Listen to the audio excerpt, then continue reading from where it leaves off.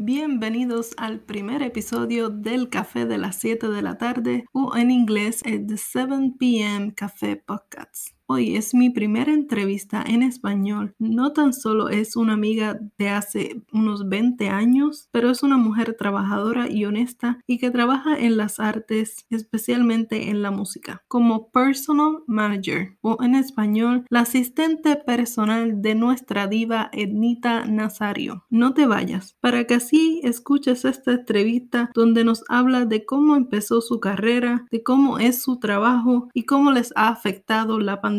Ve, busca tu café, un té, un chocolate, un refresco o una cervecita y disfruta de esta mi primera entrevista en español para el podcast El Café de las 7 de la tarde o en inglés The 7 p.m. Café Podcast. Que lo disfrutes.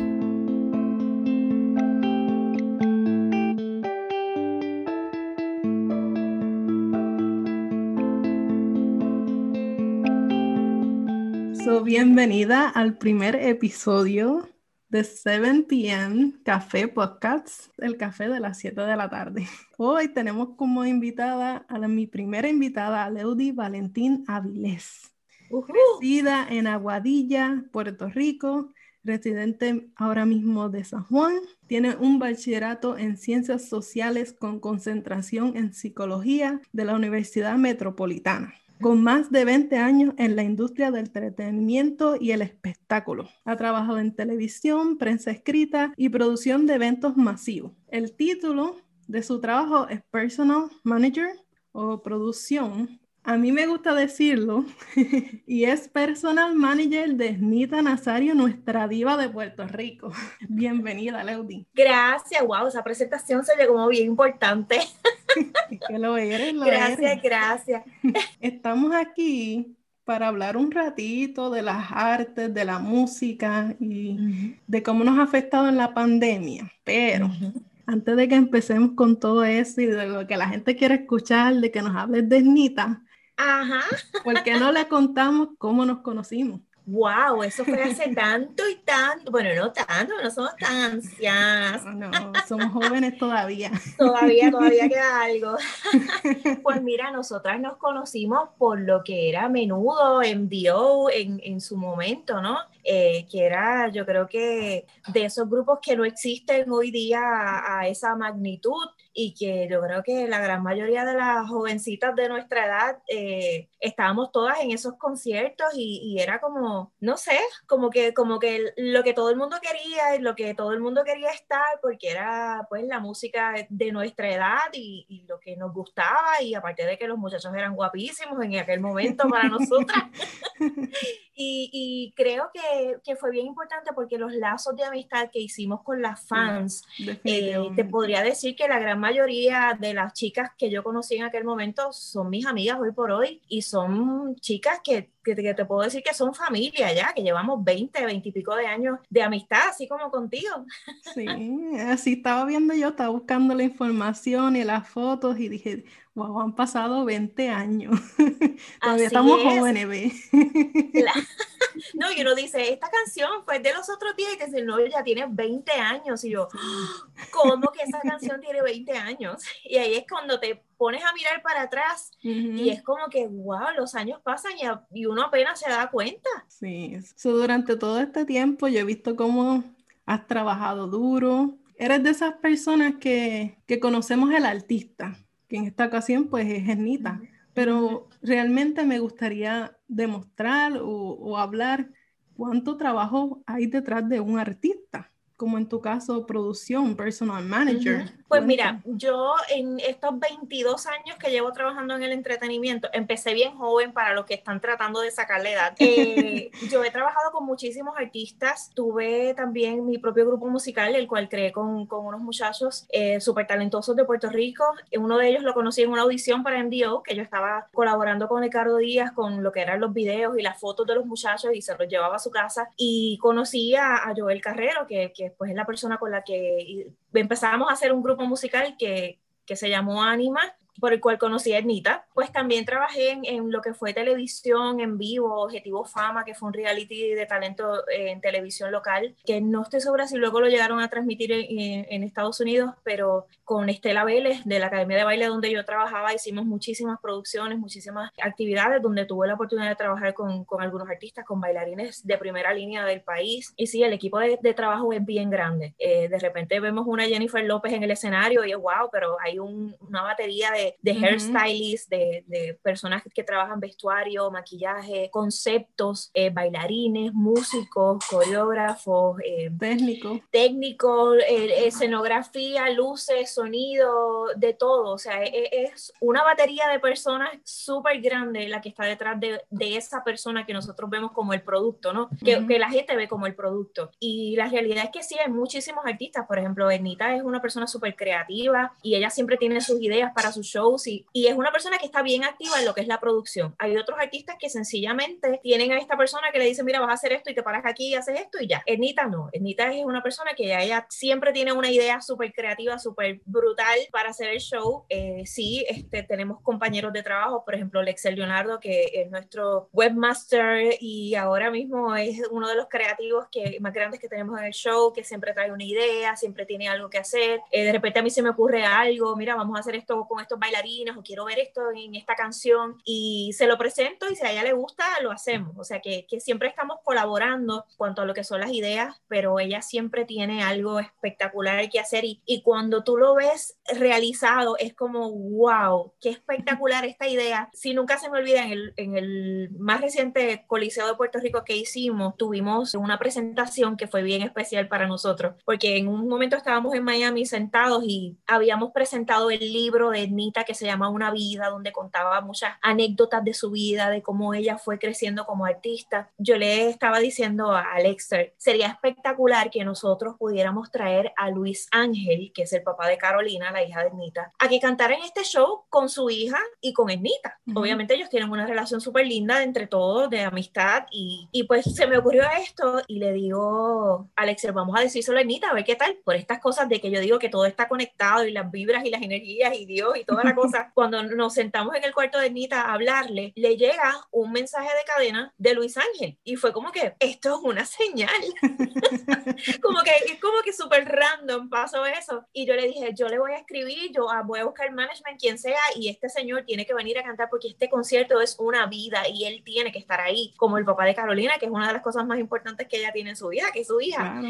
Hicimos el show, yo te digo que yo casi siempre estoy corriendo de arriba abajo y casi nunca veo las canciones, pero esa canción en específico, cuando estaba Carolina, estaba Luis Ángel, estaba Ernita en el escenario, yo tuve que parar todo lo que estaba haciendo y ver esa canción completa de arriba abajo, porque fue como que el concretar y verlo ahí y ver cómo la gente reaccionó, porque te lo digo y se me eriza la piel, cómo la gente reaccionó a verlos a los tres en el escenario, fue una cosa mágica, y ahí es donde tú ves que lo que tú te imaginas lo puedes hacer realidad si realmente lo trabajas y dices, vamos a hacerlo y lo haces. Entonces volvimos a conectarnos cuando viene Nita a Nueva York, después de muchos años que no nos habíamos visto. ¿Te acuerdas del primer concierto que hiciste con Nita? Sí, yo estaba trabajando en una disquera en Texas.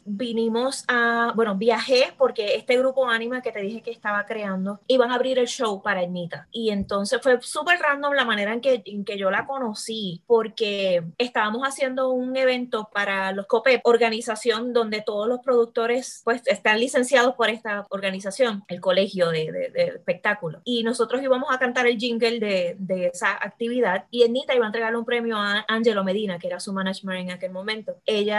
Nosotros habíamos abierto un show para ella unos años anteriores y ella no nos pudo ver cantar, no lo pudo ver cantar a los muchachos, pero todo el mundo le dijo como que mira, estos muchachos son bien buenos, pero ella no los escuchó, porque pues ella llegó a cantar. Y cuando nosotros estamos en ese evento, que nunca nos llevaron a cantar, a estas nunca cantamos, yo le dije a los muchachos, pues mira, no vamos a perder el tiempo, vamos a meternos en este cuarto, que es como un camerino, y vamos a montar alguna canción o vamos a ensayar para no perder el tiempo, y si nos llaman, pues salimos y cantamos. La cosa es que cuando ella va a pasar a darle el premio a Angelo Medina, ella los escucha cantar, y ella abre la puerta y dice, Anima, ustedes no saben lo que yo los he buscado a ustedes. Y ella le dice, sigan cantando, como que no paren. Y se la llevan a dar el premio. Yo dije, se la llevaron, no la vamos a ver nunca más. Y regresó donde nosotros, me dice, dame tu teléfono, vamos a ponernos en contacto. Y yo en shock. porque es como que, oh my God, la diva de Puerto Rico me está hablando. Nada, la cosa es que días después yo estoy en casa de mi abuelita y suena el teléfono y yo contesto y yo, hola, sí, Leudy. Y yo, ajá, y yo, esa voz. Me dice, es Nida Nazario. Y yo, claro. o sea, yo primero me quedé como que será en serio, pero después dije, yo le di mi teléfono, tiene que ser ella. Y desde ese momento te digo que fue como que el click fue como que súper espectacular porque ella es súper divina, o sea, lo que ustedes ven de ella en el escenario, lo que ustedes escuchan de ella en cada una de sus entrevistas, ella es así. Ella no es un personaje de que está diciendo por un lado esto y ella es así, es súper sencilla, le dicen la diva, pero ella de diva de esto de estar pidiendo cosas exorbitantes, ella no es así. Es como un nombre que le pusieron porque, te digo la verdad, la persona más sencilla y la persona más humilde que yo he conocido, que siempre está ahí pendiente para ayudar a la gente, para hacer lo que tenga que hacer porque la gente esté bien, porque haya justicia, es esa mujer. Y no te lo digo porque sea mi jefa, no te lo digo porque sea mi compañera de trabajo, te lo digo porque es de verdad. O sea, es como que toda la gente que ha trabajado con ella te puede dar fe del ser humano maravilloso que es Nika, porque lo es. Ella me dice en una de nuestras conversaciones, yo quiero que los muchachos abran mi show. Y yo estando allá en Texas le digo a mi jefe que no la conocía porque mi jefe era súper gringo, o sea, de esto de música country. Él no sabía quién era Anita. Y yo le dije, mira, nosotros tenemos que viajar a hacer ese show. O sea, nosotros no podemos dejar de hacerlo. No, pero es que... Y empiezo yo a buscarle videos del Choliseo. Y cuando él ve la magnitud, me dice, pues vamos. Y yo, pero es que aunque tú me digas que no, vamos. Nada, él llega a Puerto Rico, aparte de que estaba súper impresionado con la gente, como ella estaba haciendo el show, obviamente la conoce, queda emprendado con ella, es como que dijo, wow, eso fue para el concierto de Soy, eso fue más o menos como en 2010, si mal no recuerdo, más o menos. Ese fue el primer show que hice así como que directamente con Anita, que obviamente pues fue con Anima, pero ya inmediatamente yo te diría... Yo estuve en Texas aproximadamente como un año. Ese siguiente año nosotros hicimos shows con ella en Miami, abriendo el show también. Y ella me hace el acercamiento y me dice, mira, yo me gustaría que tú fueras mi asistente. Y yo me quedé como que, wow, o sea, ya yo había dado el paso de mudarme a un país donde yo no conocía a nadie. Y yo había dejado mis dos trabajos por irme allá y fue como que ya yo dejé todo por la música en un momento dado de mi vida y tuve que empezar de cero. Como que volver a dejarlo todo de nuevo es bien difícil. Y yo le dije, mira, yo te voy a ser bien honesta. Yo, en lo que te pueda ayudar, yo estoy aquí para darte la mano con los muchachos, contigo, lo que tú necesites, pero yo no puedo dejar mi trabajo y ponerme a trabajar por la música otra vez, porque es difícil. Obviamente, ella lo dejó ahí porque ella es una mujer bien sabia. Ella lo dejó ahí y me dice, nada, pues está bien, hablamos de eso más tarde. Pues yo llego donde los muchachos de Anima, que estábamos ensayando para este show, y le digo a Joel, el muchacho con el que creé el grupo, le digo, mira, Nita me preguntó que si yo quería ser su asistente y yo pues le dije que yo la podía ayudar, pero que yo no podía dejar mi trabajo por la música otra vez. Y me dice, pues te chavaste, porque ¿quién le dice que no es Anita Nazario? Y yo, yo le acabo de decir que no. Nada, la cosa es que nosotras pues obviamente en ese viaje pues yo me estaba quedando en su casa con los muchachos y pues como que hicimos una conexión bien bonita. Yo me regreso a Puerto Rico porque yo tenía trabajo acá, yo tenía un trabajo normal en una oficina. Ella viene acá a Puerto Rico porque tenía que hacer unos eventos y no sé qué, y me dice, pues mira, vamos a reunirnos con los muchachos para montar lo que va a ser el lanzamiento, grabar, wow. Y las reuniones eran bien tarde, o sea, te estoy hablando tarde para mí, 11 de la noche, 11:30, y yo entraba a las 7 de la mañana a trabajar. Y los primeros días ya yo estaba como que con la ojera y yo decía, no podemos hacer la reunión un poquito más temprano porque es que yo trabajo por la mañana. Y ella me dice, es que yo no sé que tú estás yendo a trabajar allá porque es que tú no trabajas para ellos, tú trabajas para Anita Nazario. Y yo, ya había un plan ahí. Sí, o sea, pero fuertemente. Y yo como que yo aguanté, seguía amaneciéndome y toda la cosa, hasta un día que ella me dice, ¿cuándo tú vas a renunciar allá? Porque es que yo te necesito acá. Presento mi renuncia a mi otro trabajo, mis 3 jefes del otro lado me dicen, no, tú necesitas 2 semanas para ir a trabajar allá, yo te doy las 2 semanas, pero yo no te voy a aceptar la renuncia. Y yo, ahora esto no me acepta la renuncia y Anita quiere que yo renuncie, ¿qué yo voy a hacer? Tuve así como 2 meses. Wow. Hasta que finalmente le dije a mi jefe de mi trabajo de oficina, como que mira, yo te agradezco mucho por mi salud, yo tengo que hacer una sola cosa. Sí. Y mi corazón me dice que yo tengo que ir a hacer lo que a mí me apasiona, que es la música. Así fue como que finalmente pues terminé empezando siendo como su asistente, ¿no? Entre las cosas que van reorganizándose, pues empezamos a hacer una cosita aquí, otra cosita allá, de repente pues el peluquero no podía, pues está bien, pues yo le hago el pelo, pues había que comprar algo extra, pues mira, pues yo voy y lo hago, y así empecé como que un poquito aquí, un poquito allá, y yo decía, contra, lo estoy haciendo bien, hasta que finally el apodo es departamento de todo, o sea, lo que haya que hacer, yo lo hago. Eso es... Todavía no he tenido que cantar. Pero cantas. Bueno, los shampoos no me piden otra, pero cantamos en la ducha.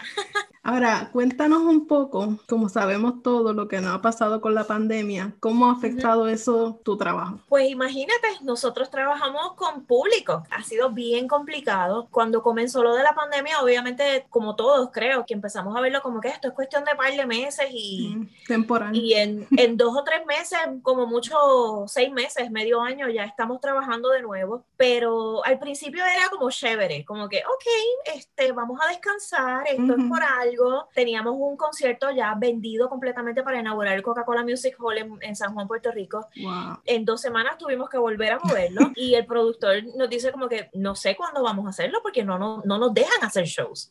Obviamente empieza a empeorar lo de la pandemia y empezamos a ver que la cosa realmente es seria, que la situación es seria. Nos empezamos a desesperar un poco. Los fans de Nita son fans profesionales. Están ahí súper pendientes de que hay que darles material, hay que darles contenido. Escribe emails y escriben cartas contándoles su problema.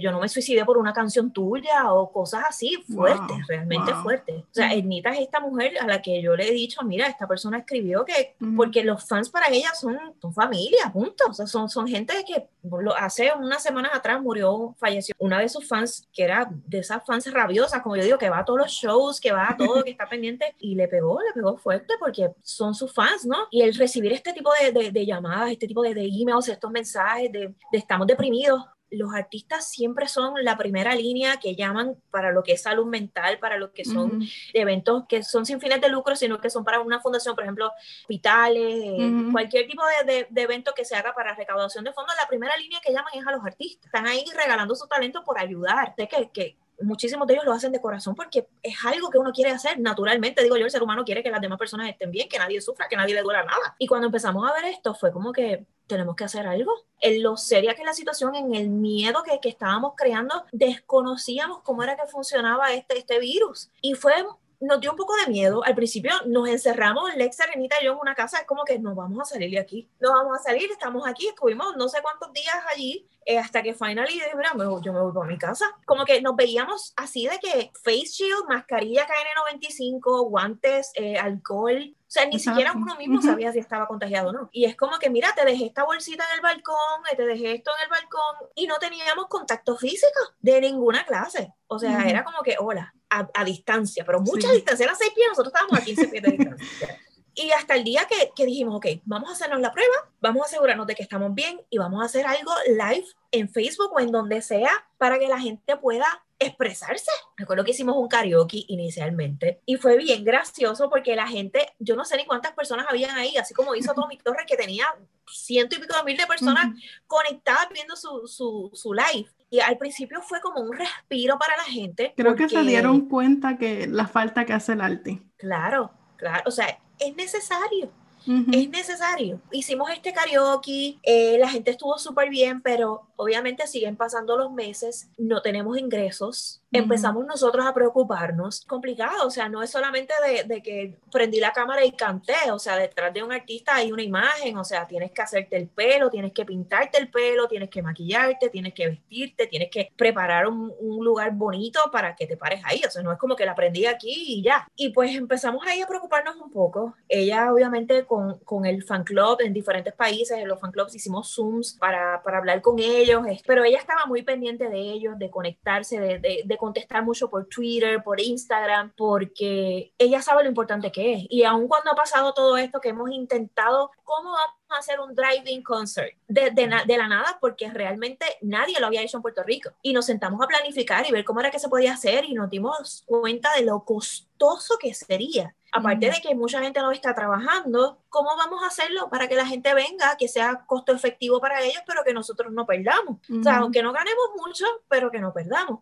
Y la realidad es que fue bien, bien complicado, pero cuando vimos la realidad fue como que, wow, esto es más complicado de lo que pensábamos. Pero nunca paramos de buscar ideas y productores como Paco López siempre llegaba con una idea con posibilidades, como en noviembre pasado que estuvimos haciendo desde el Ponce Hilton, en una parte montamos una tarima y habían 100 y pico de habitaciones y las personas estaban dentro de su habitación, desde el balcón, viendo el espectáculo. Acertado, la gente se comportó súper bien, incluso las personas primer piso que podían caminar al frente de la tarima se mantuvieron en su área, había un mínimo de 4 personas, un máximo de 4 personas por habitación. Fue como volver a sentir después de hacer tantos lives sin público, porque el primero que hicimos que fue en la UPR, ese live nunca lo vamos a olvidar, o sea, ella terminó de cantar y fue este silencio y nosotros así, porque no podíamos, ¿sabes? Como que somos bien poquitos y nosotros así tratando de aplaudir, pero te digo, mira, me erizo mientras te lo cuento, porque fue bien triste. Sí, hace falta. Bien triste, yo decía,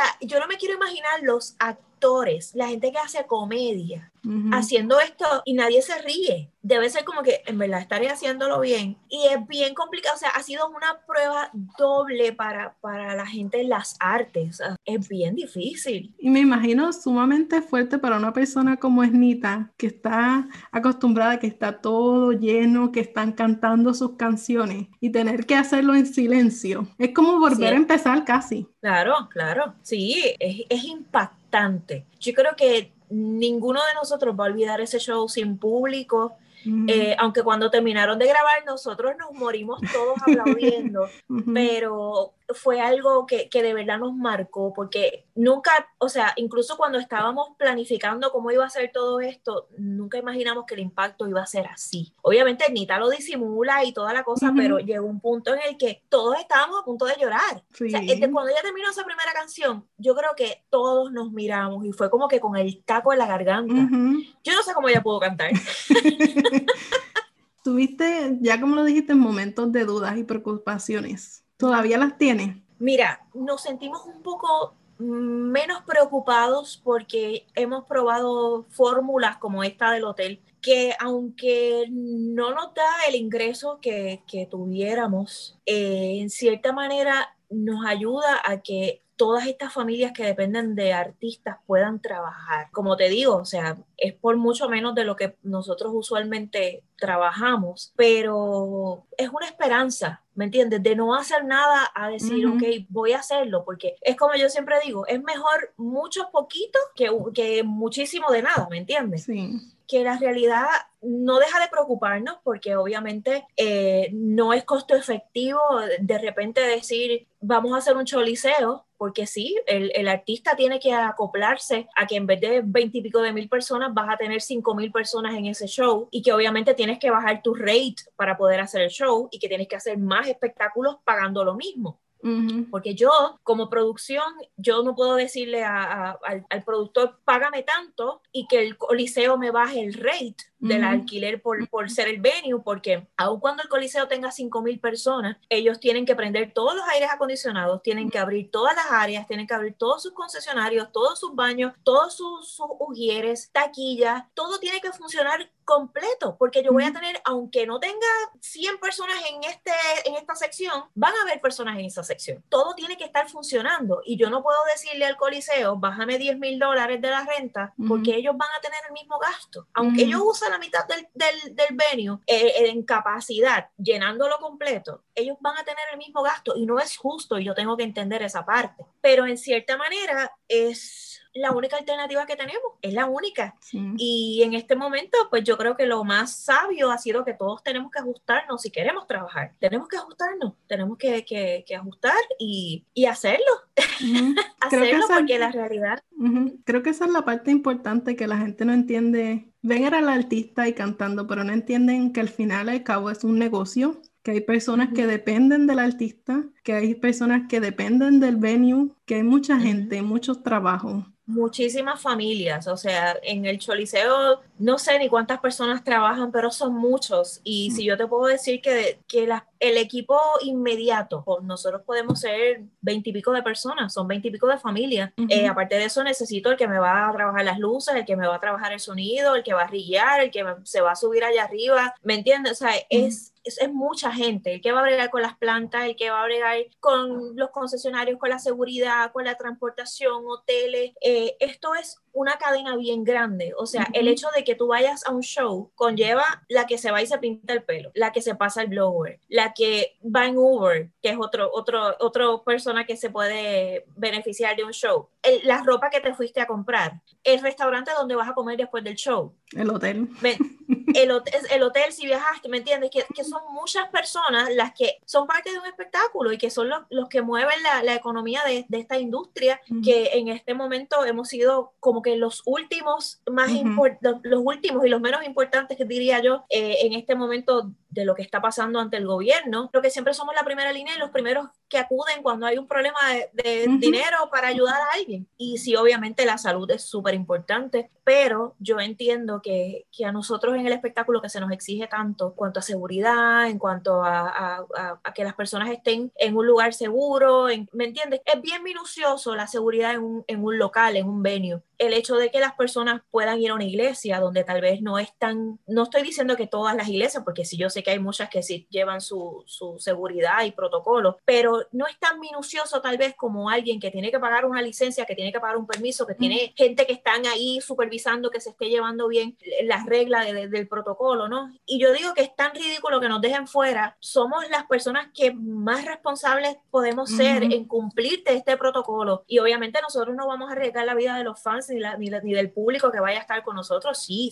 no. Tú sabes cómo es ir a un concierto, o sea, claro. Tú pasas por un detector de metales, tú vas en esta dirección, tú vas en esta otra, tú te sientas acá, y yo sé que la gente está tan hambrienta de entretenimiento que la gente va a seguir las instrucciones. Obviamente con la seguridad lo podemos hacer, no es imposible.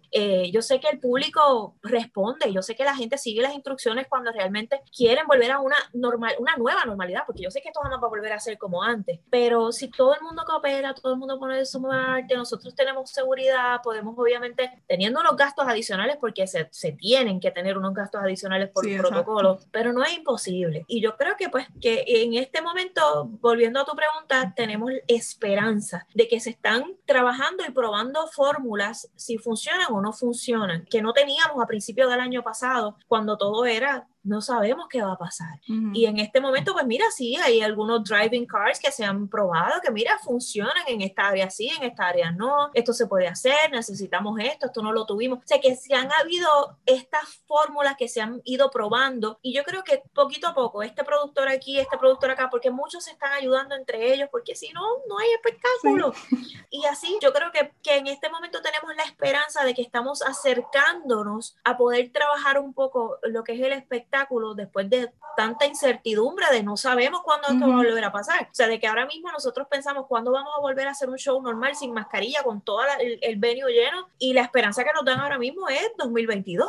¿Qué va a pasar todo este año? O sea, ¿qué van a hacer? ¿Van a pedir a la gente que esté vacunada, que no esté vacunada? ¿Cómo va a funcionar? ¿La pandemia todavía va a estar? ¿No va a estar? Y es una incertidumbre todavía. Pero te digo que dentro de todo, pues tenemos este pedacito de esperanza de que estamos trabajando para poder hacerlo de la mejor manera, donde todos estemos seguros, donde los artistas estén seguros, o los actores o quien sea que esté haciendo el espectáculo, y que sobre todo el público esté seguro y que se sientan seguros de volver a un espectáculo como ese y de volver a pagar por verlo, ¿no?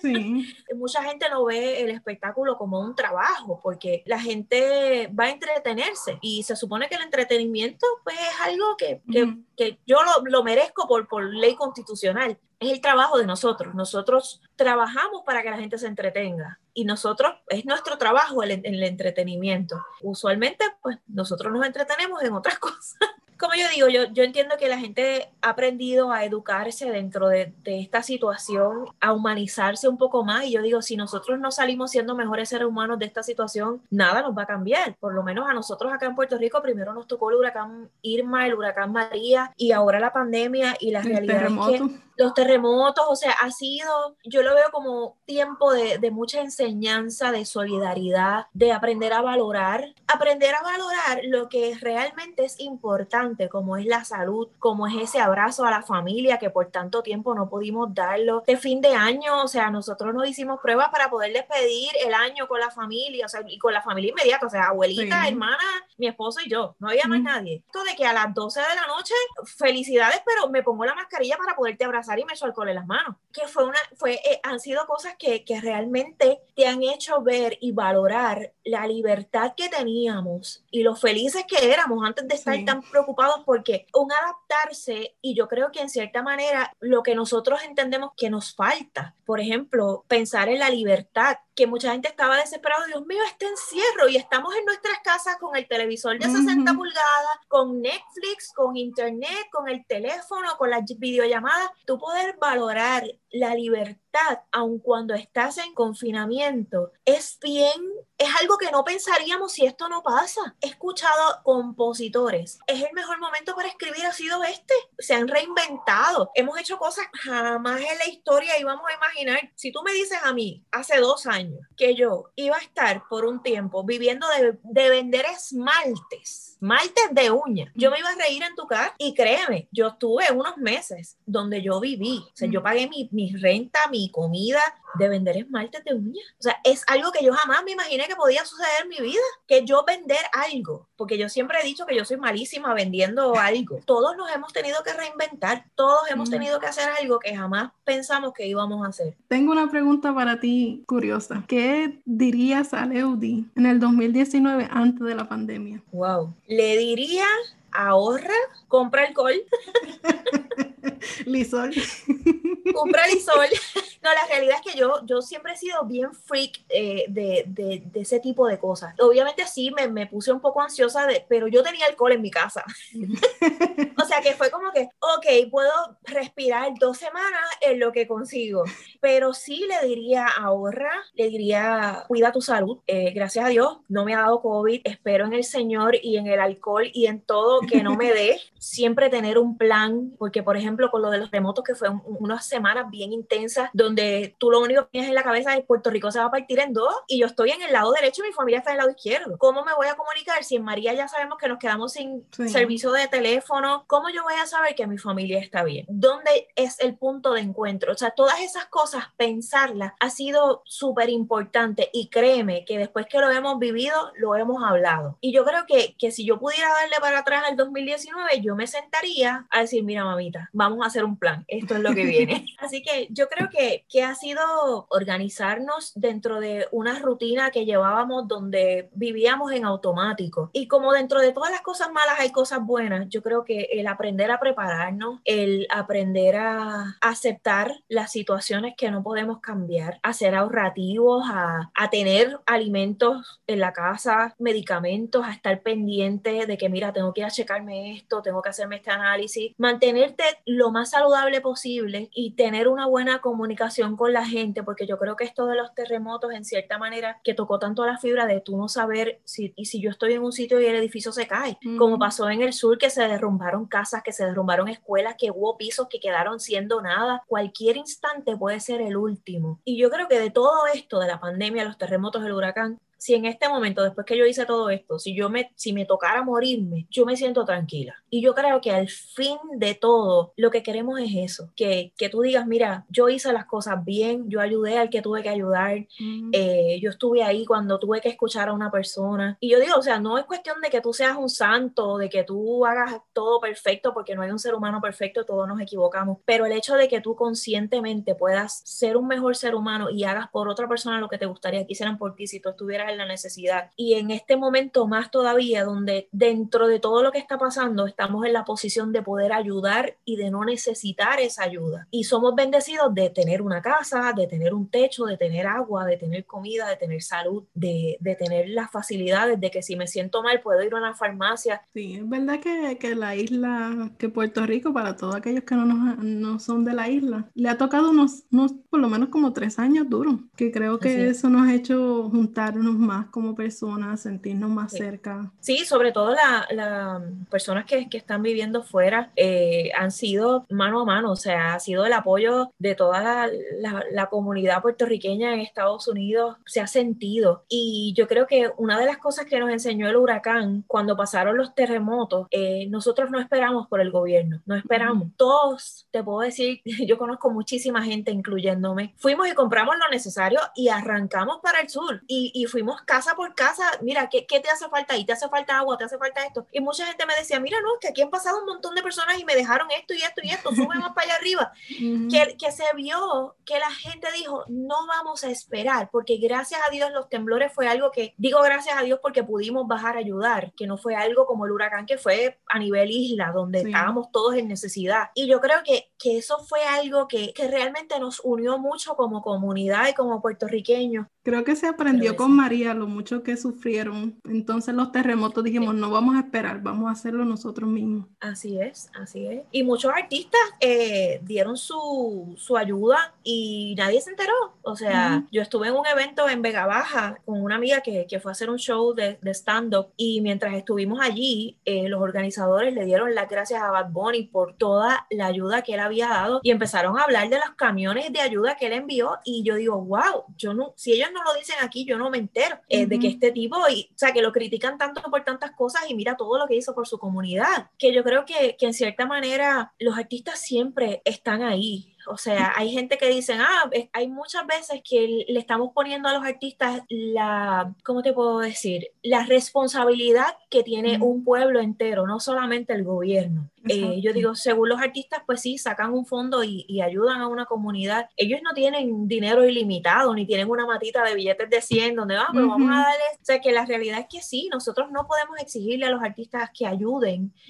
Sí, muchos lo hacen de corazón hasta donde pueden, porque los artistas también reciben sus biles de agua, luz, casa, hipoteca, carro, como todos nosotros. Y en cierta manera, pues he visto eso mucho, como que esta exigencia a los artistas, y eso no es un deber del artista. Ellos lo hacen muchísimas veces porque les nace de corazón, y te podría decir por lo menos a los artistas con los que yo he trabajado y los que yo conozco y sé cómo son. Y no es una responsabilidad ni una obligación del artista. Sí, yo creo que si entre todas las comunidades podemos identificar las necesidades, como hicimos para los terremotos, nosotros vamos a vivir bien y vamos a estar bien. Pero tenemos que juntarnos y entender que esto es una responsabilidad de todos como puertorriqueños. Y de la misma manera como nos juntamos a ayudar en los terremotos, a entender la situación de cada uno, y aunque yo no esté de acuerdo con ciertas cosas, respetar el planteamiento, ¿no? O sea, yo no tengo que estar de acuerdo con todo y no todo el mundo tiene que estar de acuerdo conmigo. Pero yo, como siempre digo, o sea, esto es hacer lo mejor que tú entiendas sin que afectes a una tercera persona ni a otra persona. Hacer lo mejor que uno pueda y lo que uno entienda, ¿verdad?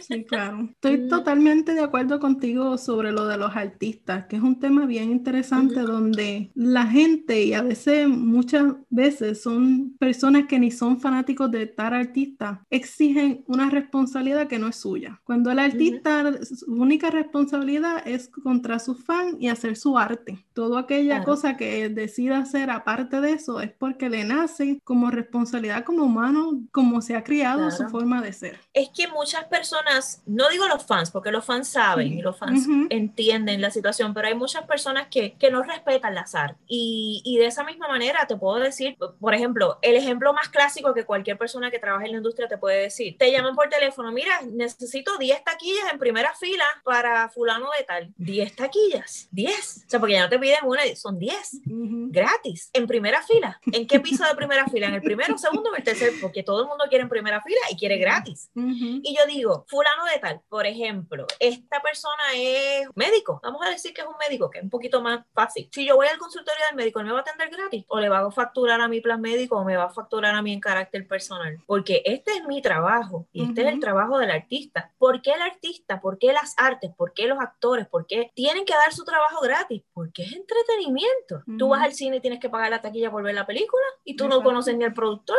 ni al director, ni a nadie. Entonces, ¿por qué tengo que ir al concierto gratis? ¿Por qué razón? ¿Porque la gente que está ahí trabaja gratis? ¿Porque es entretenimiento? ¿Porque vamos a vacilar? No, al contrario, nosotros vamos a trabajar. Y en cierta manera, esas personas, yo lo veo como que no respetan el trabajo que hacemos. Quieren estar ahí, porque quieren estar ahí y quieren estar en primera fila, pero no respetan el trabajo que hace el artista. Y esas son las primeras personas que tú ves que se ponen a hablar en medio del show y el que está detrás que pagó la taquilla está como que, mira, pero este no se va a callar. No respetan el trabajo del artista. Y yo creo que como nosotros vamos a cualquier lugar y pagamos por lo que hacemos, es importante que las personas entiendan que el entretenimiento hay que pagarlo.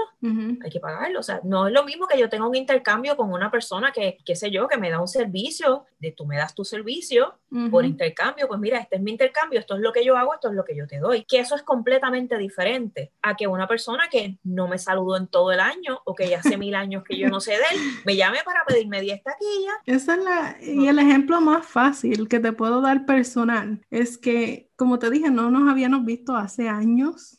Nos comunicamos, nos vimos días antes del concierto y tú me preguntaste, tú me dijiste, ¿tienes taquilla? Yo te dije, claro que tengo. Nunca esperé que tú me dieras, solamente porque trabajo en el arte y sé, pero claro, es que la persona no debe esperar, eso debe ser que se ofrezca. Claro, claro. Sí, porque hay ciertas maneras en las que de repente yo tengo unos boletos que eran de un auspiciador que no va y obviamente me gustaría que ese espacio no se quede vacío y si tú quieres ir y te gusta y no tenías el dinero, pues mira, toma, aquí está la taquilla, obviamente siempre que la haya. Que estas taquillas gratis, bien importante que mucha gente no sabe, esas taquillas gratis son gratis para el que se les regala, pero para la producción no es gratis. Nosotros tenemos que pagar impuestos, tenemos que pagar cargo por servicio, cargo por impresión, o sea, hay boletos que a nosotros nos cuesta dinero, que nosotros dimos gratis, pero cuesta dinero a nosotros, que no es como que a ustedes no les cuesta nada, claro que cuesta, y cuando tú sacas la lista, es como que wow, con esto yo pago mi casa.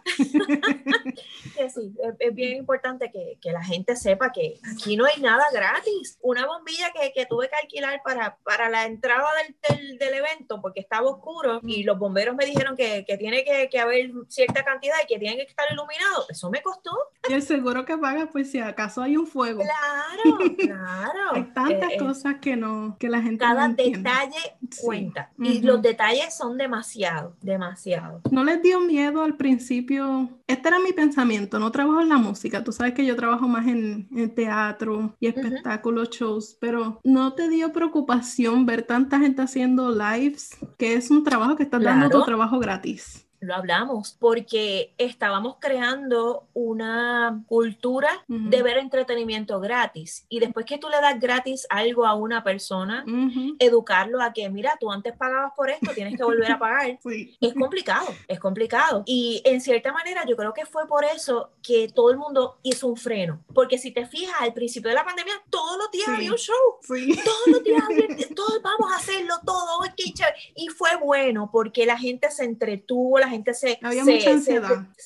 Bajaron mucho los niveles de ansiedad porque incluso mis amigas era como que hoy es el concierto de Tommy, vamos a verlo a tal hora y había veces que estábamos en el teléfono viendo el show y es como que chévere, lo compartimos porque no podíamos compartir más nada, pero después de cierto punto fue como que esto es bien peligroso porque entonces pasan los meses y siguen pasando los meses, no entra nada y de momento, por ejemplo, como nos pasó con el live de esta compañía Spintix, ellos nos ofrecen la idea de hacer este show, un espectáculo como si hubiera público, o sea, luces, pantalla, todo exacto como si fuéramos a hacer un show, que obviamente eso conlleva dinero porque hay que pagarle a la gente que va a estar allí, a los técnicos, a las luces, al venue, a todo lo que vaya a pasar y cobrarle $5 a las personas por ver el show. Nosotros con el miedo, la gente no va a pagar $5 por ver un show después de ver todo esto gratis. Gracias a Dios, la gente pagó $5 por ver el show. Era algo bien hecho, bien producido, porque he visto muchos espectáculos lives que sí están chéveres, pero obviamente estás en la casa y siempre hay algo que haces y pierdes el hilo y la energía que hay no es la misma. No es la misma. sí te puedo decir que mucha gente se juntó, por ejemplo, para el show de Nita, nos llegaban fotos y videos de la gente que se vistieron de brillo, con tacas, con el pelo hecho, todas regias sentadas para ver el show, pero con esta cosa de que nosotros no sabemos que el de al lado esté enfermo, que no esté contagiado, que es difícil por lo menos la vibra para mí no es la misma. Y yo he visto artistas que de verdad me gustan mucho y no lo siento igual. Está chévere, pero no. Y pues es un respiro a poder hacer algo que nos distraiga, pero el espectáculo en vivo no tiene comparación. No hay comparación a que tú estés ahí sintiendo la energía de la gente, la música en vivo, la proyección te trae el artista, lo que te presenta, esa adrenalina de que, ay, esta es mi canción. Eso no se siente en un live. No, por más que esté, ay, estuvo bonito, pero tú no dices, wow, qué cosa más espectacular, este es el mejor show que yo he visto en toda mi vida. No. Live no me ha pasado con nadie. No, nunca va a llegar. Yo creo que también cuando uno, si no estás trabajando el show, si eres parte del público, también sientes esa energía del público. Claro. Eso es algo colectivo que se tiene que vivir y algo que no reemplaza el hacerlo en vivo. No, para nada. Es una experiencia que hay que vivir en vivo. Y esperemos que pronto. Hablando de eso, ¿te acuerdas del primer concierto que hayas ido en tu vida? Primero. Estoy segura que fue un concierto de Menudo. Estoy segura de que fue un concierto de Menudo. ¿Cuál fue? No me acuerdo, porque ha llovido, o sea, yo tenía como, desde que yo me acuerdo que a mí me gusta Menudo, mi mamá, que era la fan de Menudo, nos sentaba a mi hermana y a mí a ver un programa de Menudo en la televisión. No me acuerdo de verdad cuál fue mi primer show en vivo. Sí, hubo uno que me impactó mucho, que fue en Aguadilla, de hecho, que fue para la celebración creo que del centenario del descubrimiento de Puerto Rico, que montaron esta tarima en medio del mar. ¡Wow!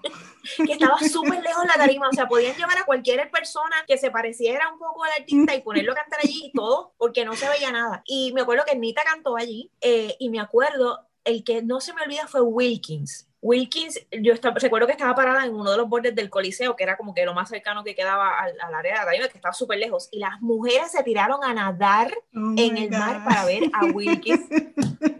Eso me impactó porque yo era bien chiquita en aquel momento y eso de verdad me impactó mucho. Estuvo chévere porque fue algo que nunca se había hecho, pero no sé a qué productor se le ocurrió hacer eso en el medio del mar. O sea, si ahora mismo a mí como producción me llaman y me dicen vamos a montar una tarima en el medio del mar para que Nita cante, me daría terror. Primero porque tienes estas plantas eléctricas y tanta cosa eléctrica en el mar. No, a mí me daría un estrés horrible. Yo terminaría en el hospital, creo. Eso es confiando en el clima, que iba a ser un buen día.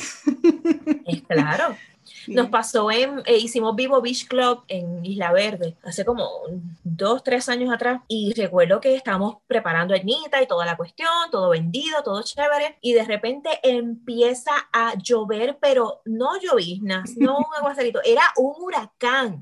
O sea, de que unas carpas volaron, estábamos al lado de la playa, que eso era el viento más fuerte todavía. Yo decía, Dios mío, la gente se va a ir. Yo salgo y las mujeres que estaban de beauty, con el pelo así, goteándole la lluvia, con el make-up regado, nadie se movió. Wow. Todo el mundo se quedó allí. Cuando Anita sale a cantar, otro aguacero espectacular, y toda la gente se quedó allí, pero súper pollitos, o sea, así. Terrible. Y todo el mundo se quedó allí. Y yo creo que es de los shows que más nos hemos gozado. Estábamos todos ensopados como pollos, pero nos gozamos ese show de principio a fin. Sí, yo creo que eso muestra el amor que le tiene el público a Anita. Definitivamente. Yo decía, si llega a ser otro artista, yo me voy. Sí, yo creo que sí. Pero son de las pocas artistas que tenemos todavía que son reales. Sí. Y es real entre lo que ella hace y como el público la trata. El amor que se de hecho, tiene. en ese espectáculo que te hablé de Vivo Beach, hubo una proposición matrimonial y todo. ¡Wow! Sí. Estuvimos ahí en compinche. Yo le dije, mira, yo te voy a ir a buscar para decirte que alguien te está llamando y yo me quedo con tu novia. Bueno, fue intenso. Tuve que sacar la actriz en mí para que esa muchacha no sospechara que le iban a proponer matrimonio. ¿Qué país has visitado que no te habías esperado ir? No he ido a muchos, pero te puedo decir que uno de los que más me ha gustado ha sido Costa Rica. Y no solamente por lo lindo que es, que la gente de Costa Rica es la gente más feliz del mundo. O sea, no solamente en el hotel, o sea, yo fui a comer desde restaurantes súper carísimos hasta restaurantes de estos de guaguita. Todo el mundo súper feliz, o sea, la gente guía un poquito raro, pero incluso, o sea, te hacían un corte así como nosotros decimos acá en Puerto Rico, el corte de pastelillo que te hicieron así rápido, y hasta te sonreían, y no eran tonos burlón, es como que, gracias, y yo, ¿qué? Yo quiero vivir aquí. Toda la gente súper, súper amable, súper alegre, es como que, tienes que ir a este sitio, tienes que probar esto de comida, esto. Es la gente más feliz del mundo, de verdad que sí. Cuéntanos una anécdota de alguna alfombra roja. Fuiste a los Latin Grammys, ¿verdad? Sí, estuve en los Latin Grammys, fue gracioso en algunos aspectos. Primero, jamás pensé que nosotros teníamos que caminar en la alfombra roja. Yo siempre tuve en mi cabeza que Nita iba a pararse en la alfombra roja y nosotros íbamos a ir por detrás de la prensa caminando con ella, pero sin la alfombra roja. Sí, nos tocó entrar en la alfombra roja. Fue bien gracioso porque primero yo estaba al lado de unos muchachos que yo no tenía la menor idea de quiénes eran, y ellos salieron y las mujeres se murieron gritando por él y por el otro muchacho. Yo no me acuerdo ni cómo se llaman, así que eran mexicanos y eran súper hubo uno que de hecho creo que vino aquí a Puerto Rico a promocionar un sencillo, ay, ese es el muchacho, no me acuerdo ahora mismo el nombre. Después de que pasó eso, de que les empezaron a gritar a los muchachos, entró la alfombra roja y los fotógrafos empezaron a tirarme fotos, y yo así, y me dicen, ¿quién tú eres? Y yo, nadie. Porque ellos te tiran la foto y después te preguntan quién tú eres. Y yo, nadie, no, yo vengo con el artista, yo no soy cantante ni nada. Ok. Pero es impactante que tú entras y obviamente tienes a Wisin aquí, tienes a Prince Royce acá, tienes a este acá. Y entonces te empiezan a hacer fotos por todos lados, pero así, pero como hacen en las conferencias de prensa, que tienes 20 flashes y tú como que, ¿qué está pasando aquí? ¿Por qué? ¿Cuál es la razón? ¿Y quién tú eres? Yo, nadie. ¿Por qué me están retratando? Fue bien gracioso. ¿Algún sitio en Estados Unidos que hayas venido que no hayas esperado que estuviera tanta fanaticada? En Orlando hicimos un show que fue de hecho a beneficio de ayuda para los huracanes, que fue con el Molusco, con el locutor, y Enita era la artista invitada. Cuando Enita salió, yo no te puedo explicar, lleno, fue como inesperado, fue inesperado. También nos pasó, de hecho, en Costa Rica, hacía mucho tiempo que Enita no iba y ella estaba un poco preocupada, me decía, yo tengo que cantar clásicos porque esta gente no se van a saber las canciones nuevas, yo no vengo para acá hace tanto tiempo, y solamente montamos como 2 canciones de las más nuevas, incluyendo la que estaban promocionando en aquel momento, que si no me equivoco era la más fuerte, y estábamos preocupados porque estaba pasando lo de la Copa Mundial y había mucha gente que nos decía, no, que la gente empeñó hasta los televisores, hasta los sueldos para comprar los televisores y ver los juegos, y decíamos, Dios mío, ¿y si no vendemos ese show? ¿Qué va a pasar? Que después de tanta incertidumbre el show se vendió completo. Y cuando Anita fue a salir, yo estaba en el Quick Change, este pedacito de cortina negra que montamos para hacer los cambios rápidos de vestuario, y yo estoy ahí, y cuando Anita va a salir, que empieza la música, el escenario ha empezado a temblar, y yo dije, un temblor de tierra, un temblor, esto hay que aguanten la música, un temblor, y el productor me decía, eso no es un temblor, eso es la gente gritando y dando en el piso, y yo, ellos me quieren matar a mí. ¿Cómo tú me vas a decir que esto no es un temblor? Porque te digo, o sea, la sensación era un temblor. Fue doblemente impresionante. O sea, ya yo estaba impresionada por la euforia de la gente. Cuando ella le dice al público, como que voy a hacer esta canción nueva, díganme si les gusta, sé que a lo mejor nunca la han escuchado. Y ella empezó a cantar desde el primer acorde. Todo el mundo se sabía la canción. Entonces fue como el taco en la garganta de que, oh my God, llegamos aquí pensando que ellos no se acuerdan no se saben las canciones, no, solamente se acuerdan de las clásicas. Y se sabe la canción, y ahí es donde tú te das cuenta el nivel de a dónde te llevan las redes. Como que antes tenías que estar en la radio para que supieran cuál era tu canción nueva y quién tú eras, y ahora sencillamente lo subiste a YouTube, lo subiste a Spotify y ya, todo el mundo en un segundo puede saber quién tú eres, sin necesidad de tener una disquera tal vez. Y es ese power que tienen las redes sociales ahora mismo, es impresionante, y nosotros lo probamos en aquel momento, estamos hablando de un par de años atrás, que tal vez esto de lo que es SoundCloud o estas cosas no eran tan populares. Y de verdad que fue súper impresionante eso. Porque primero vamos con la perspectiva de que a lo mejor el show no se va a vender completo, a que se vende completo y a de que pensamos que no se saben las canciones nuevas y se las saben, que fue una doble sorpresa. Cuéntanos, porque si mi memoria no me falla, ustedes vinieron para la parada puertorriqueña. ¿Cómo fue esa experiencia? Mira, yo jamás sentí en toda mi vida la puertorriqueñidad en orgullo que yo sentí viendo a la gente en la parada puertorriqueña. No hay manera de que tú puedas sentirte más orgulloso de ser puertorriqueño que estando en esa parada. Porque, o sea, yo siempre he vivido orgullosa de ser puertorriqueña, vivo orgullosa de mi bandera y la tengo en todos lados y es un orgullo. Pero cuando tú estás allí, enfrente de tantos miles y miles y miles de personas, que en cada espacio de su cuerpo, de su pelo, de su ropa, tienen una bandera de Puerto Rico y la llevan con este orgullo. Y tú los ves tan emocionados, o sea, yo los vi diciendo, Ernita, qué bella, yo te amo, tú eres mi novia. Esta cosa de que, oh my God, es el orgullo puertorriqueño en su mejor expresión. Es la parada puertorriqueña. Te lo digo y me vuelvo a erizar, porque yo nunca viví ese sentido de orgullo patrio como lo sentí en Nueva York. O sea, en Puerto Rico sí está chévere y tú lo sientes, y yo soy un coquí, o sea, yo he vivido fuera de Puerto Rico, yo siempre termino regresando, pero de verdad, como que dicen que se te infla el pecho de orgullo, eso yo lo sentí en la parada puertorriqueña. Es una cosa que por más que yo trate de explicarte lo grande en emoción que es, tú no lo vas a sentir hasta que tú no estás allí. No lo vas a sentir. Es una cosa, ay, que te digo, me emociono. Porque es demasiado, incluso como le brillan los ojitos a la gente, es como que mucha gente que se sienten puertorriqueños y no han tenido ni siquiera la oportunidad de visitar la isla, de que sencillamente ellos han vivido en la cultura de que esta es la tierra de mis padres o de mis abuelos, y yo me siento puertorriqueño aunque yo nunca he ido allí, y te aseguro que mucha gente de esa que nunca ha venido aquí son más puertorriqueños que muchos de los que viven acá y que son puertorriqueños nacidos aquí. De verdad que es una emoción demasiado grande, es algo que yo no te puedo explicar. Mucha gente que viaja también para venir exclusivamente para eso, que se unen de otros estados. Y te digo, o sea, cuando yo tenga la oportunidad de volver a tener esa oportunidad grandiosa de poder estar ahí otra vez, ese privilegio de poder vivir eso otra vez, eso no se le puede decir que no. O sea, eso es algo que hay que vivirlo, hay que vivirlo. Mira, me pasó algo bien gracioso en la parada. Hubo un momento en el que el calor, el tramo era bastante largo, y uno de los organizadores me dijo, vente, móntate en este carro. Y yo iba entonces en el carro que estaba al frente de Ernita. Obviamente cada rato mirando que ella necesitara algo, whatever. Y de repente estoy en el carro con esta persona que estaba desfilando, y de repente voy pasando por un área y yo escucho a alguien que dice, Leudy. Y yo, ¿qué fue eso? Yo escuché mi nombre. Y yo tengo que estar loca. Yo tengo que estar loca. Y de momento, como media hora más abajo, mensaje con una foto mía en el carro. Yo no estaba loca, no había alguien ahí. Un amigo mío que vive allá en Nueva York, y él me dice, yo te vi aquí rápido en el carro. Y yo, oh my God. Y yo jurando que yo estaba loca. Para cerrar un poquito ya, que hemos estado casi una hora hablando.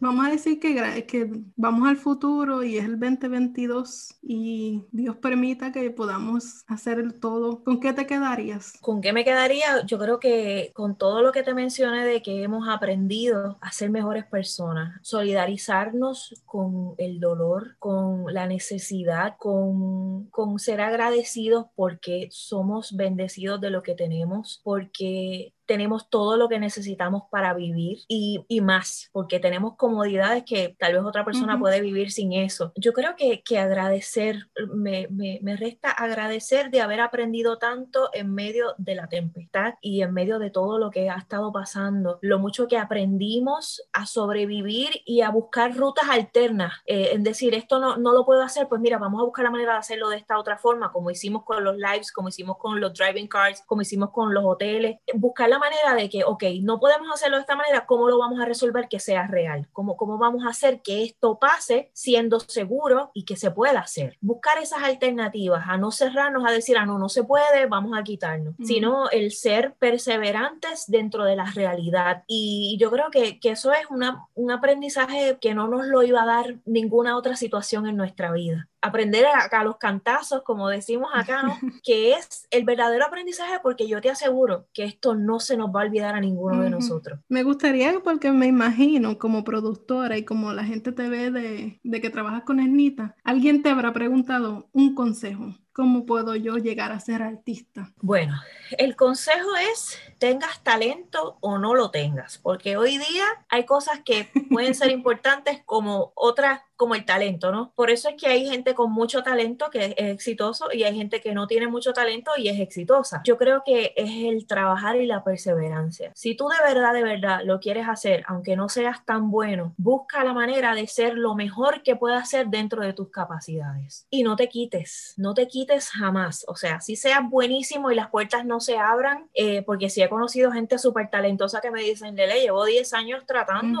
Y yo, mira, tú no sabes cuándo es que va a llegar el momento, a lo mejor te faltan 10 años más, ¿me entiendes? O sea, por ejemplo, un Tommy Torres empezó su carrera que a los 30 años, a esa edad uno dice como que no, ya voy a hacer familia, ya me voy a quitar porque no, y él siguió perseverante y la puerta se va a abrir cuando es el momento perfecto, cuando estés realmente listo. El consejo que te puedo dar, si tú quieres ser artista, aprende del negocio, edúcate, porque no solamente subirte a cantar o subirte a actuar y saber hacerlo bien, sino aprender cuánto cuesta tu trabajo, que respeten tu trabajo, que aprendas a escoger el equipo que está contigo, sepas cuánto debe cobrar tu manejo, cuánto debe cobrar tu músico, cuánto debe cobrar y cuánto le puedo pagar. Hablar con la verdad siempre, estar dispuesto a lo que sea legal, importante. Que si te tienes que amanecer por hacer una canción o por hacer un arreglo o por leerte un libro de music business, hazlo, pero hazlo con perseverancia y con disciplina, porque esto es un negocio ¿cómo te puedo decir? De perseverante. O sea, yo empecé literalmente a trabajar un poquito más formal en todo esto de la música a los 17 años y no es hasta ahora, 20 y pico de años después, que yo te puedo decir, estoy haciéndolo profesionalmente y puedo vivir de esto, aún estando en la pandemia, ¿me entiendes? Que no es un camino fácil, pero se puede llegar lejos, pero tienes que mantenerte, porque yo muy fácilmente pude haber dicho, después de mi primer dejarlo todo por la música, pude haber dicho, mira, ¿sabes qué? No, yo no lo voy a hacer de nuevo, me voy a quedar trabajando en una oficina por 30 años para retirarme y tener mi retiro y ya, y vivir la vida, y tengo familia y ya, eso no es mi felicidad. Hay gente, como yo digo, hay gente que nació para tener familia, para tener hijos, y hay gente que nació para ser los tíos, y yo soy una de ellas. O sea, yo me casé, pero yo no tengo hijos, y yo vivo feliz y me siento realizada de que tengo mi profesión, de que tengo mi familia, y he sido perseverante y seguiré siéndolo porque yo quiero seguir haciendo otras cosas, obviamente dentro de lo que son las artes. Yo aspiro a muchísimas cosas adicionales, no me veo dejando lo que estoy haciendo ahora, pero sí me veo haciendo cosas adicionales, otros proyectos, conjunto, todos los proyectos que yo tengo en mi cabeza, yo los consulto con Anita porque es una persona que, aparte de que lleva muchísimos años en la industria y conoce todos los trucos de la industria, es alguien súper sabio que ella me dice, mira, esto yo creo que te puede funcionar, yo creo que debes, incluso hasta con los esmaltes me dice, mira, yo creo que tú deberías hacer esto y esto y esto, y la realidad es que le tomo todos sus consejos porque son cosas que yo digo, wow, cualquier persona que me hubiera dicho esto cuando yo empecé, yo lo habría valorado muchísimo, porque al principio mucha gente y gente que yo admiraba me decía, cuando yo empecé a hacer anima, me decía, no te metas en eso, tú no vas a poder con eso. Y si yo hubiera tomado la palabra, yo no voy a poder con eso porque eres mujer, porque no tienes dinero, porque tienes que trabajar un montón. Si yo me hubiera quitado porque esta persona que yo admiraba me hubiera dicho, no lo hagas que no vas a poder, yo no habría hecho nada de lo que yo he hecho hasta ahora mismo. Me siento feliz de poder decirle a esas personas que me dijeron, tú no puedes, mira dónde estoy, mira con quién estoy. Y yo creo que en cierta manera, pues como graduarte de la universidad, en cierta manera es como que, mira,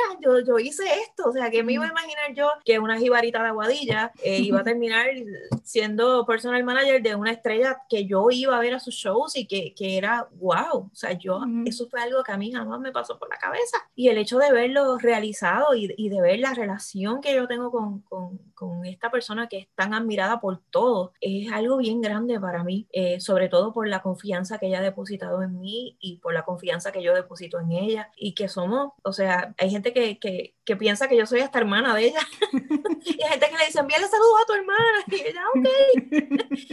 Que la realidad ha sido algo bien bonito y que surgió naturalmente. O sea, yo no conocí a Anita porque yo era amiga de alguien importante que me llevó No donde fue ella. pala.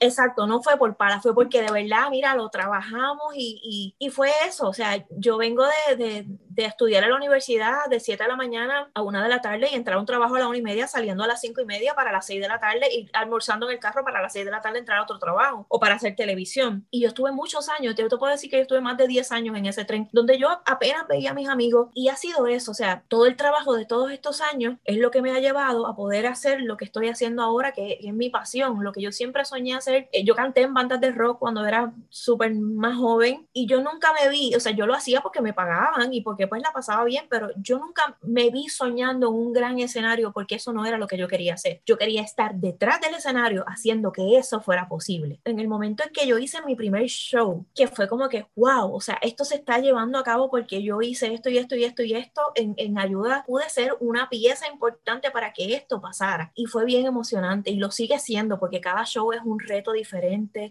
Algunas veces pasan cosas que es como que hacemos algo que nunca imaginaste que ibas a hacer y se hace, o sea, porque tú sabes hacerlo y puede pasar cualquier cosa y tú dices, ok, pues está bien, yo lo hago, que es lo que me ha ido llevando a escalar cosas, el aprender a hacer algo, a mirar, a preguntar. Y yo creo que, mira, si tú quieres ser actriz, tú quieres ser cantante, tú quieres ser músico, tú quieres ser productor, tú quieres ser escenógrafo, júntate con la gente que hace eso, busca la manera, busca información, escríbele. No está mal, o sea, no es malo que tú le digas a una persona, Dios mío, yo admiro lo que tú haces, yo sueño con hacer lo que tú haces, porque mucha gente te va a decir, pues mira, yo te quiero ayudar a que tú lo hagas, porque yo, por ejemplo, yo no tuve a alguien que me guiara y me dijera, mira, esto se hace así, así, así. Yo fui mirando, yo fui viendo, y sí hubo gente que me abrió las puertas a poder hacer cosas. Por ejemplo, Avilés me abrió las puertas a yo ir a un canal de televisión por primera vez en mi vida, a hacer un reality y a ver cómo era la producción y cómo funcionaba, y son privilegios que tuve por ser una persona disciplinada y por ser una persona que siempre, mira, llegaba a tiempo al trabajo, demostraba interés, hay que hacer esto, yo lo hago. Esa disposición es lo que te abre las puertas a que tú hagas lo que tú quieras hacer. Tú quieres ser camarógrafo, mira, hay 1.000.000 de videos en YouTube de cómo ser un buen camarógrafo.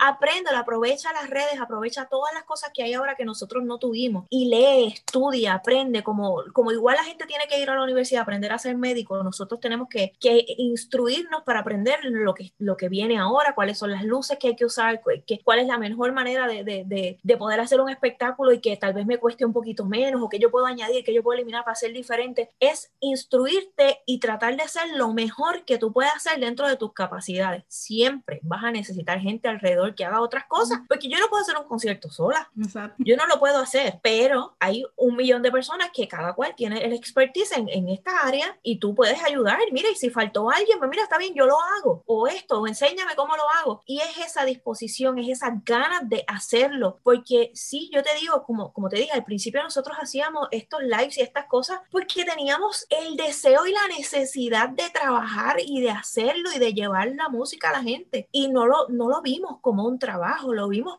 como una necesidad. Y créeme que de la misma manera en que la gente recibió eso como un bálsamo de salir de pensar lo que estaban haciendo y de lo que estaba pasando, nosotros nos sentimos igual de poder hacer posible que eso pasara. Ser perseverantes, estudiar, leer, buscar, instruirse. Y yo creo que cuando tú haces lo que de verdad te apasiona, que mucha gente dice, no, pero es que yo no puedo hacer lo que me apasiona porque es difícil. Nada es fácil. Nada es fácil. Aquí es meter mano y buscar la manera de que tú puedas hacerlo, y si se te cerró esta puerta, sigue caminando y busca otra. Hay que hacer un plan. O sea, si muchos artistas nuevos me dicen, mira, yo tengo una canción, la voy a tirar, yo siempre le digo, no la tires, prepara 3, porque si tú tiras esta canción ahora y en un mes tú no tienes otra canción que darle a la gente y te vas a tardar 6 meses en hacer otra, va a venir otro artista que se va a llevar el espacio que te está dando esta persona en escucharte. So que hay que tener un plan. Esto no es me tiré al garete a ver si funciona. No, tú quieres dedicarte a la música, haz un plan, como todo. O sea, ¿quieres construir una casa? Ok, ¿qué necesito? Los bloques, las varillas, el terreno, esto. Ok, haz un plan y organízate. Busca quien te ayude, oriéntate. No todo es pagando. Es hacer un plan. Tú quieres hacerlo, hazlo bien desde el principio. Y si no te salió bien, cambia la estrategia, pero no te quites. Gracias. Aquí tenemos al perro de Leudy. Yautía. Se llama Yautía. Si alguien quiere conectarse contigo, seguirte en las redes, ¿tienes? Sí, en Facebook, Leudy Valentín Avilés. Leudy se escribe Leudy. En Instagram, igual, Leudy Valentín Avilés. En Twitter, Leudy Valentín. Doy las gracias a Leudy por estar en en nuestro primer episodio. Gracias a ustedes por invitarme, que fue súper lindo poder conectar contigo después de tantos años, porque somos amigas hace muchísimos años. Y nada, te deseo mucho éxito, sabes que estamos aquí para apoyarlos y qué bueno que estás haciendo esto por las artes en este momento donde hay tanta gente que quiere educarse, que tiene tiempo para educarse y que le deje este foro a las personas que ya están trabajando en estos proyectos para poder ayudar a quienes están empezando y a que las artes se mantengan unidas, porque esto es una unión, una cadena. O sea, de la misma manera en la que yo tengo un artista, yo necesito un actor para un video musical, necesito un músico para hacer una canción, un compositor, un director, un ingeniero de sonido, que es una cadena. Y yo creo que lo que estás haciendo es bien bonito porque va a unir a muchas personas de diferentes ramas, pero que todos trabajamos para lo mismo. Y así que te agradezco la oportunidad de poder estar aquí contigo. Gracias, que tengas buena noche y buenos días según estén escuchando a todos. Gracias. Gracias por escuchar esta nuestra primera entrevista en el 7 p.m. Café Podcast, o en español, el café de las 7 de la tarde. Síguenos en nuestro nuevo Instagram, The 7 p.m. Café Podcasts, en inglés, The 7 p.m. Café Podcasts. Espero que hayan disfrutado la entrevista con Leudy y Valentín y regresen a escuchar más episodios. Que pasen un buen día o una buena noche y los espero con el café en el próximo episodio.